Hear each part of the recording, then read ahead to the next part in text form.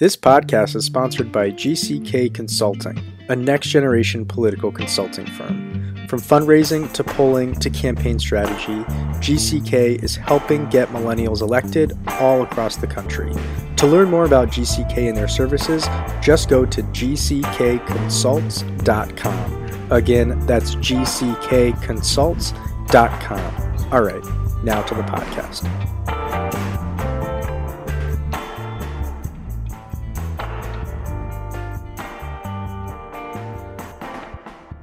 Welcome to the Millennial Politics Podcast. I'm your host, Jordan Valerie. My pronouns are she, her, hers. And today I'm joined by Connecticut State Representative and Deputy House Majority Leader James Albas. Thanks for coming on and congrats on winning re-election. Thanks, Jordan. Thanks so much for having me. Yeah, it's our pleasure. So, despite a very close gubernatorial race, Connecticut Democrats gained a trifecta that's pretty strong, increasing their majority in the House and gaining a majority from the tied state Senate. What does that mean for our state? Well, first of all, it reverses a trend of Democrats losing seats in both chambers ever since I was first elected in 2011. We did really well in the first Obama election. I think the House was up to 114 Democrats and the Senate was at 24 Democrats. That's 114 out of 151 and 24 out of 36. So they were essentially veto-proof majorities. But every year since then, Democrats have steadily lost seats. I think part of it, I think there are a lot of reasons why that's the case. But we also, in 2010, had our first Democratic governor elected in 20 years in Dan Malloy. While he's done a number of very good progressive things since he has been in office, he has struggled with some budget difficulties. We've had multi-billion-dollar deficits each year since I've been in office. And that's meant we've had to make some really tough decisions at the state level that have affected a lot of people across the state. And Malloy is, as an outgoing governor, is at about a 16% approval rating, which was, once Chris Christie retired, that was the lowest approval rating for a governor in the country. And so I think, Democrats were nervous about the prospects of 2018. And thankfully, across our state, we saw the blue wave really lift up some candidates who were working hard in really tough districts to make sure that we have a Democratic majority in both chambers and a Democratic governor going forward. So I think what it says is Connecticut still believes that progressive policies are the way to go. They believe that when we talk about the budget this year, we need to base it on our values, which are protecting people who need the most help, creating a fairer tax structure, and creating an economy that works for everybody and not just those at the top. Obviously, those are a few of the priorities. What bills are you hoping to push through this legislative session? And how confident do you feel about the Democrats' ability to pass them? Let me preface this by saying I was recently elected to be a co-chair of the Progressive Democratic Caucus in the House of Representatives. And we represent about half of the entire House Democratic Caucus, which I think is a great number. And we are holding a press conference this week to talk about three major bills that we feel deserve a public hearing and deserve a vote in both the House and Senate. And these are three bills that we've been working on for a number of years and haven't been able to get over the finish line. I think their chances are increased because of our margins. Those three bills are, number one, raising the minimum wage to $15 an hour. We were the first state in the country to go over $10 an hour, but that was several years ago. And even so, the $10 went into effect January 1st, 2017, and we haven't seen an increase in the minimum wage since then. So we have a bill to raise the minimum wage to $15 an hour over the next 4.5 years to be in line with Massachusetts, our neighboring state, which has already gotten to legislation getting to 15 by, I believe, 2024, 2023 or 2024. So we're mirroring the bill to be right along with them. Another piece of legislation that we'll be introducing is a paid family medical leave program for the state of Connecticut. Again, this is something that we've been working on for years. We have a great coalition of advocacy organizations, legislators, concerned citizens that have been working on implementing this program. I think we have a real shot to do this year. And again, we're one of the only states in New England, and we've got neighboring New York that has implemented a paid family medical leave program. We're behind the eight ball on this. So I think we have a real good chance of passing this in Connecticut. And the third bill is regulating the adult use of marijuana.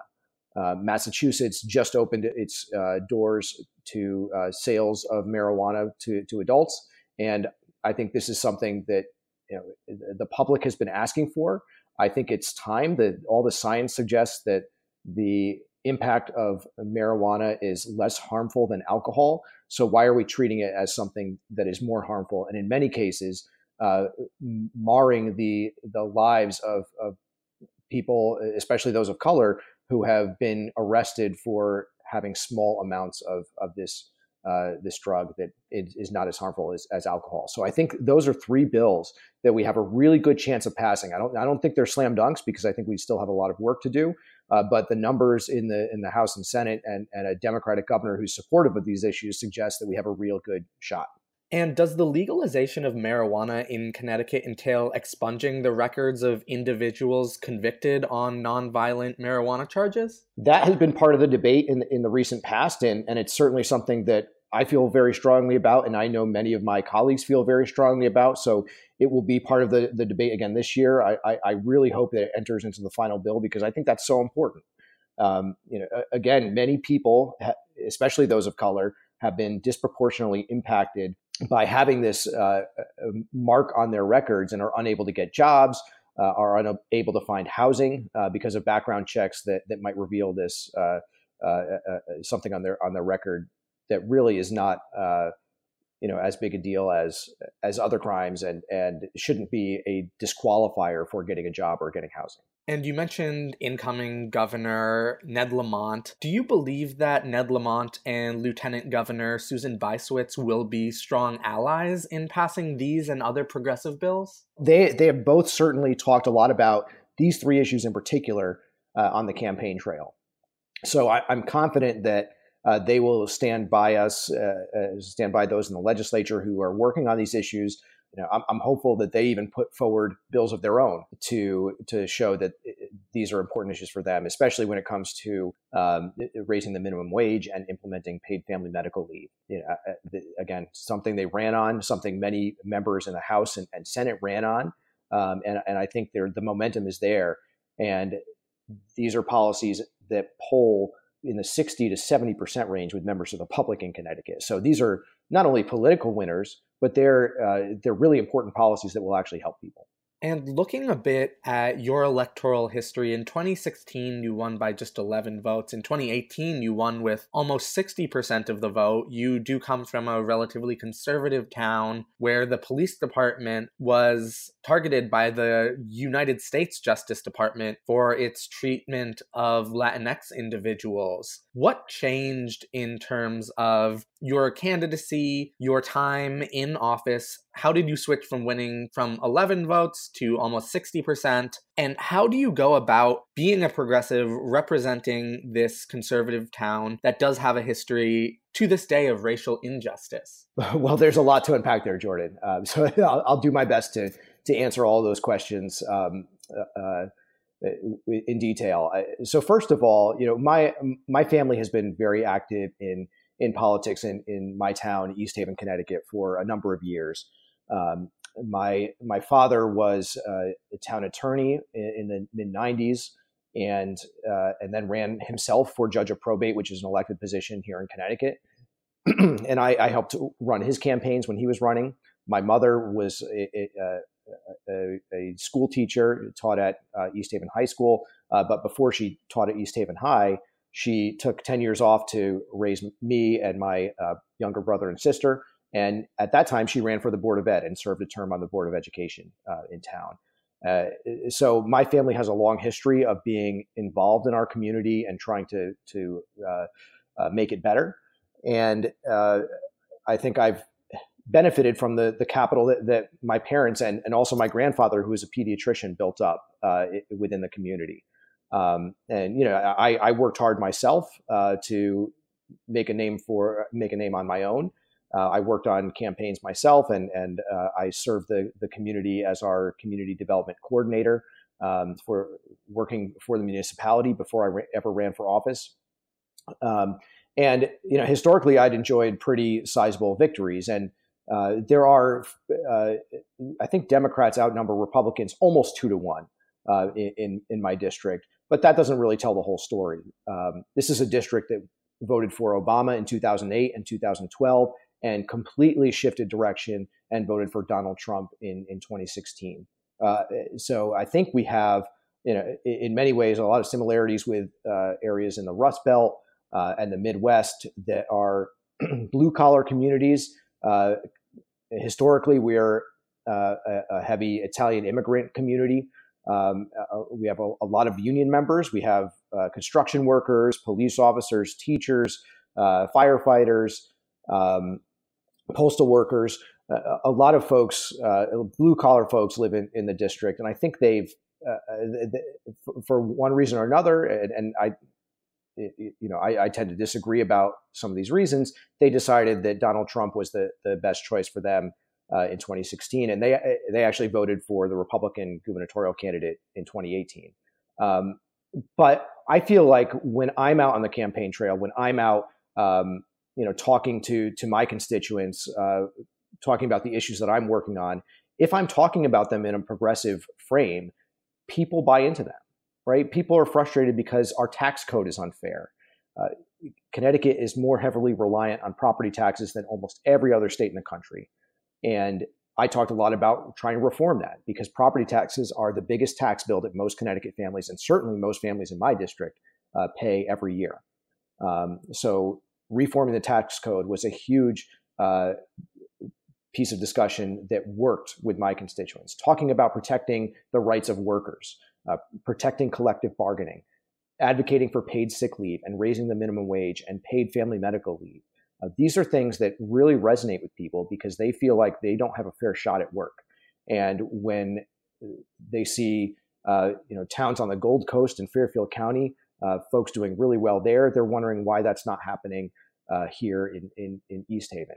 And when I talk about these things, I always talk about it from the workers' perspective and how we're trying to lift everybody up, give everybody more opportunities. And frankly, I don't think that either party has done a great job in terms of pushing these policies forward at the state level. I think in this time when Democrats have been losing seats, a lot of Democrats in Connecticut have been going more toward the center, and that's been in some ways detrimental to us getting our message out there and making people feel like they can trust Democrats when they put them in office. I'm hoping that we had a great crop of candidates this year that will help turn the tide, talking about paid family medical leave, talking about raising the minimum wage, being good progressives in districts where typically Republicans have won for a long time. So I think the tide is turning, and I think it's true not just for me, but for all Democrats, that if we talk about issues with a progressive frame, that we're out there to help the worker, we win. So that's kind of my philosophy for my district. Hey everyone, I'm Nathan. And I'm Dylan. And as you know, Millennial Politics is totally independent and volunteer run. That means every podcast you listen to, every article you read, and every tweet you see is created by a dedicated team of volunteers. It also means that we can say what we want to say when we want to say it, but we rely on listeners just like you to support our work. We hope you'll consider supporting us by subscribing at patreon.com/MillenPolitics. Every dollar will go directly towards our mission of shining a spotlight on progressive candidates, causes, and organizations. And if you subscribe at the ambassador level or more, we'll send you a free copy of How Our Government Really Works Despite What They Say. It's an award-winning book about the intricacies of American government, and you'll get to join our exclusive ambassador Slack channel and get to hang out with us all day, every day.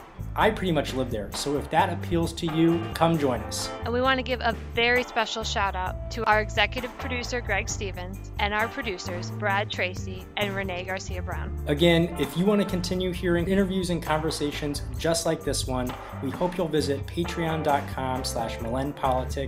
That's patreon.com/MILLEN politics and join the movement. All right, now back to the show.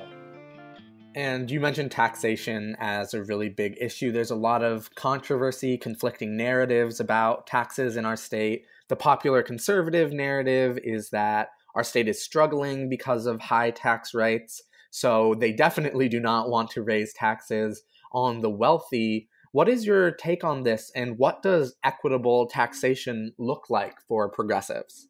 Well, we have a top income tax rate that is below New York, below Rhode Island, higher than Massachusetts. I'll give you that, but it's competitive with our surrounding districts or surrounding states, and we have room to move on it. You know, the popular narrative that people are going to move, that wealthy people are going to move and take their tax dollars with them, is just simply untrue. We've seen more millionaires and billionaires move into the state of Connecticut since 2011, when Dan Malloy came into office, and we raised taxes on the wealthy twice.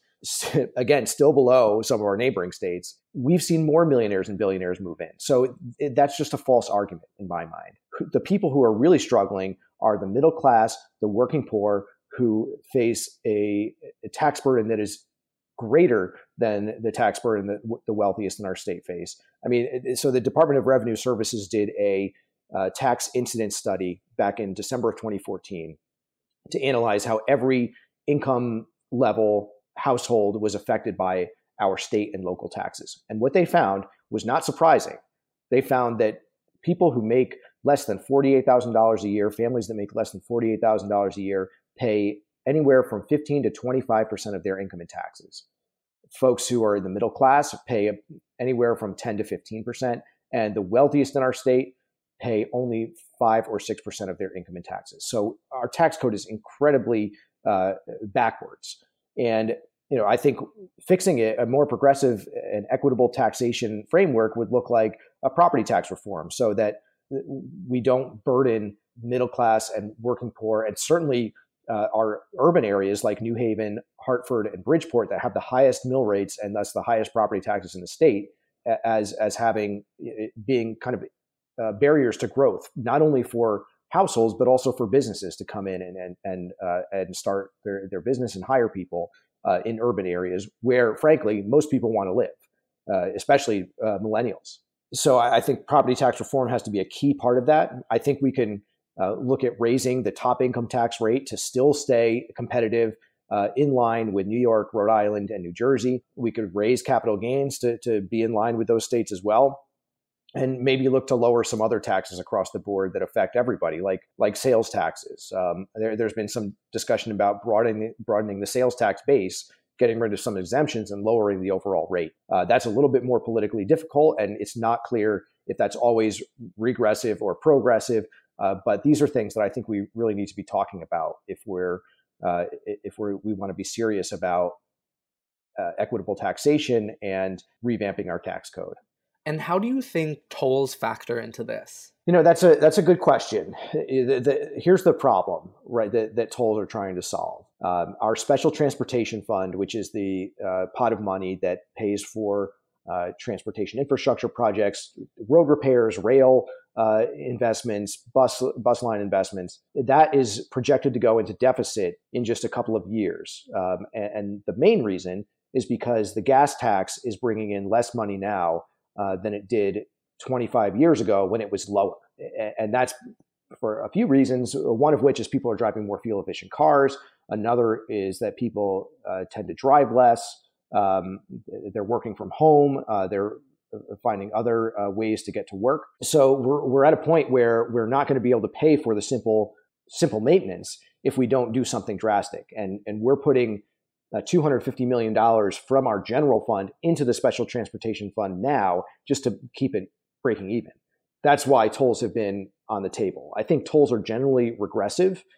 So what I have said on the campaign trail is we need to make sure that we're implementing them, if we have to do so, in a way that's fair to Connecticut residents and fair to people who are in the middle class and are working poor. And what I mean by that is we should create a Connecticut Easy Pass to give Connecticut residents a discount, create further discounts for people who have a long drive to and from work every day. And I've been pushing to completely eliminate the gas tax. Revenues will continue to decline from the gas tax.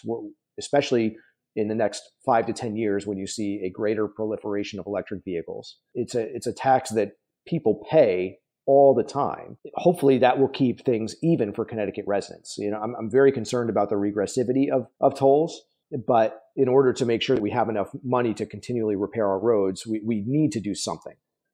And I think with our current structure, where we have no tolls whatsoever, and so many people from out of state driving through Connecticut, especially during the summer months, they probably don't even gas up in Connecticut. They're probably not paying a dime to use our roads, and then just driving through using Connecticut as a throughway. Tolls would actually ensure that out-of-state residents are paying to use our roads, and the burden isn't solely on Connecticut residents. So I think tolls are a bit more complicated than meets the eye, but I'm sure there's a way to do so in an equitable manner.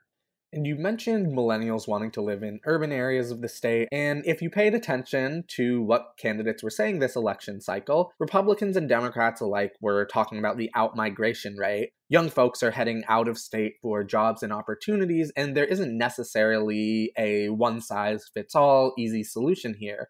How do you think the legislature should address this problem? How can we keep young people in our state? Well, frankly, I think property taxes is right at the top of the list.